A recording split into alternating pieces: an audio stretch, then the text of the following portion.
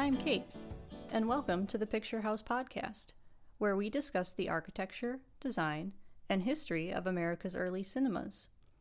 We hope that telling the stories of these places and the people associated with them will help you explore their place in our collective memory and our communities today.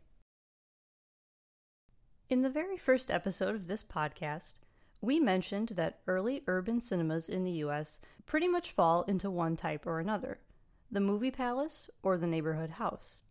Since then, we haven't really talked anymore about the movie palace, though. Well, hold on to your hats, nerds, because it's finally time. This is our first episode in a series on the crazy, over-the-top, opulent doesn't even begin to cover it, most excessive extravaganzas of architecture that defined 1920s urban moviegoing. Buildings that exemplified, as F. Scott Fitzgerald famously wrote, a decade of a whole race going hedonistic, deciding on pleasure. There's a lot of ground to cover, and we'll certainly try to do the topic justice. If you feel that we gloss over anything during this series, fear not. We need fodder for future episodes. And of course, there are many more architects and magnificent movie palaces than we'll be able to talk about in this series.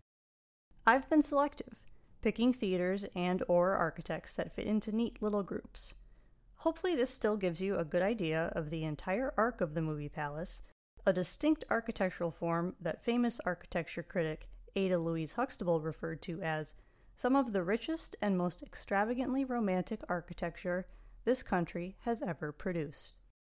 Let's talk a little bit about how the movie palace came to be and look at a few early examples.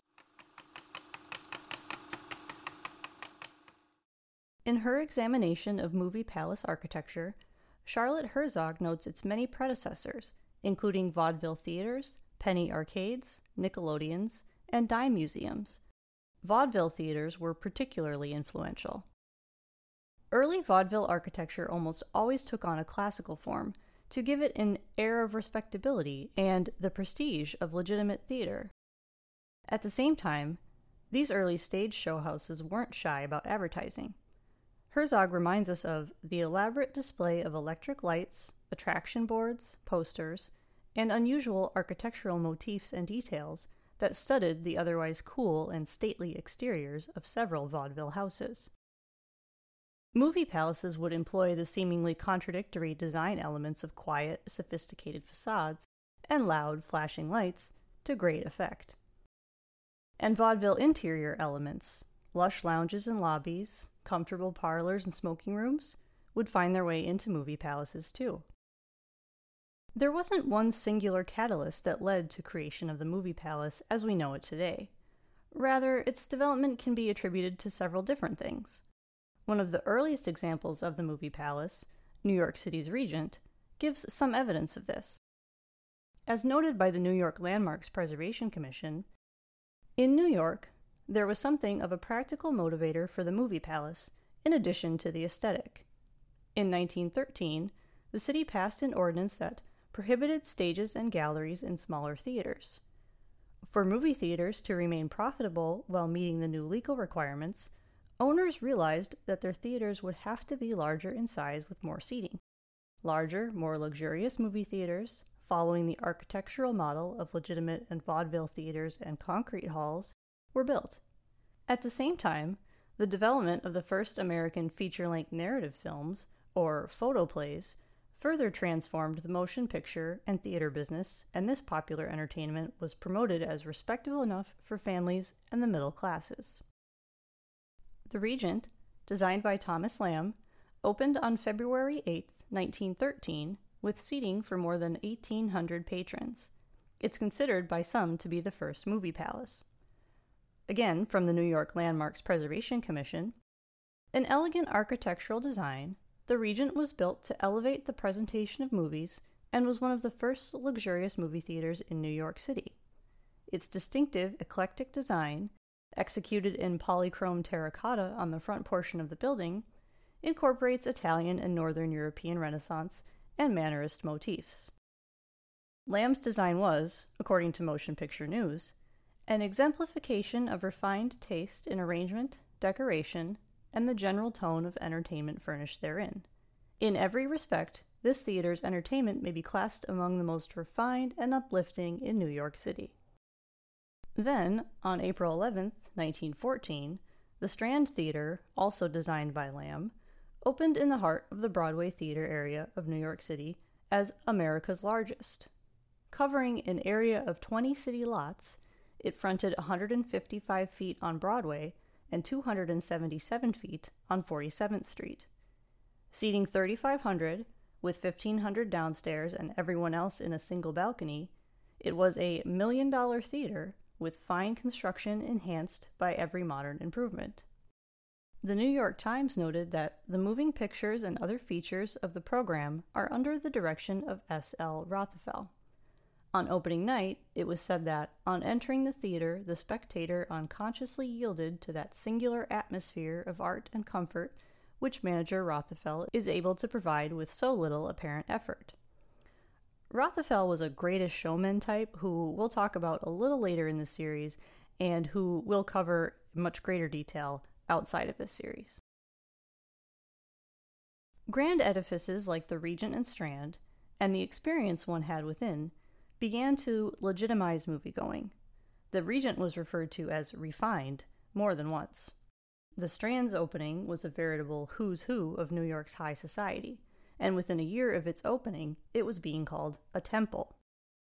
It was claimed that, in all America, there is no place where the art of moving pictures is so luxuriously and so perfectly housed as at the Strand. At the same time, movie palaces weren't only for the rich. In fact, the sheer size of most movie palaces made them, by definition, a place of entertainment for the masses, and not just a place. As Maria Slowinska posits, the movie palace did not just provide a pleasant context for watching a film, but formed a significant experience in its own right, and one that might often even have surpassed the experience of the film itself. The great movie palaces were designed by architects whose training was steeped in classical European traditions, and it showed. The average moviegoer was able to completely escape from their ordinary life not just by watching the film being shown, but by being totally absorbed into fantastical, worldly architecture that they would have never otherwise had the chance to experience.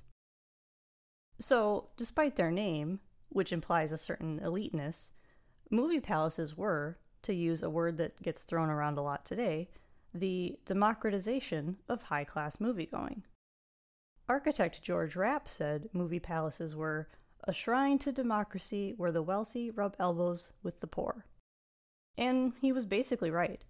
Both rich and poor were able to enjoy the same space and were treated the same by courteous doormen and ushers. From the seeds of the Regent and Strand, per Ben Hall in his book The Best Remaining Seats, the story of the golden age of the movie palace, there developed in the 1920s essentially two major schools of movie palace design: the standard, or hardtop, which had its precedent in the opera house and vaudeville theater, but which grew more exotic as the decade progressed, and the atmospheric, or stars and clouds, which borrowed from nature and the more flamboyant landscape gardeners of the past. Generally consistent in both of these design types were several characteristics. Like any other business storefront, the theater facade had to draw people in. As such, it usually had an unobstructed recessed exterior vestibule or ticket lobby that tempted folks on the street with a brief glimpse of the theater's interior. Within these areas, the box office was typically set forward to be as close to the sidewalk as possible. As E.C.A. Bullock of the firm Rapp & Rapp noted, under no circumstances should it be necessary to pass through doors or by other obstructions before a ticket may be purchased.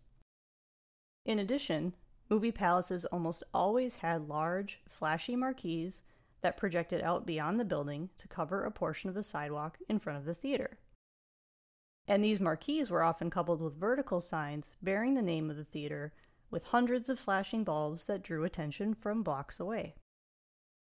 Once inside a movie palace, moviegoers typically experienced an interior lavishly decorated in a romantic but highly eclectic historic mode to distinguish it from the other buildings around it and give it the stamp of legitimacy.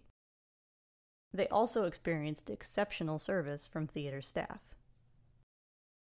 The Movie Palace thrived throughout the 1920s, its lavishness perfectly in tune with the very Gatsby-ish nature of the whole decade.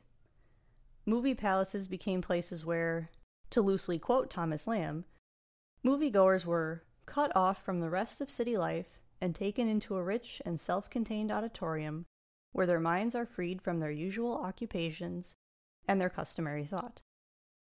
The Movie Palace was as much escapism as the movie itself. As theater owner Marcus Lowe is often quoted as saying, "We sell tickets to theaters, not movies." Larger and larger, more and more opulent, these theaters grew. While the average size in the 1910s ranged from 1,000 to 1,800 seats, it was between 1,800 and 2,500 seats during the 20s. But not everyone was into the elaborate designs and grand scale. One architecture critic of the late 1920s thought that movie palaces were a prostitution of architecture, taste and beauty abased to the lowest degree. I'm sure there were a few people out there who'd refer to these theaters as gaudy and more than a little gauche, but by and large, they were well received in their time, and the ones that remain today are pretty much universally revered. Throughout the rest of this series, we'll profile just a few of the many architects that made the movie palaces so grand, and we'll look at many of the movie palaces themselves, which are, in the words of the venerable Leonard Maltin, some of the greatest cultural landmarks in America.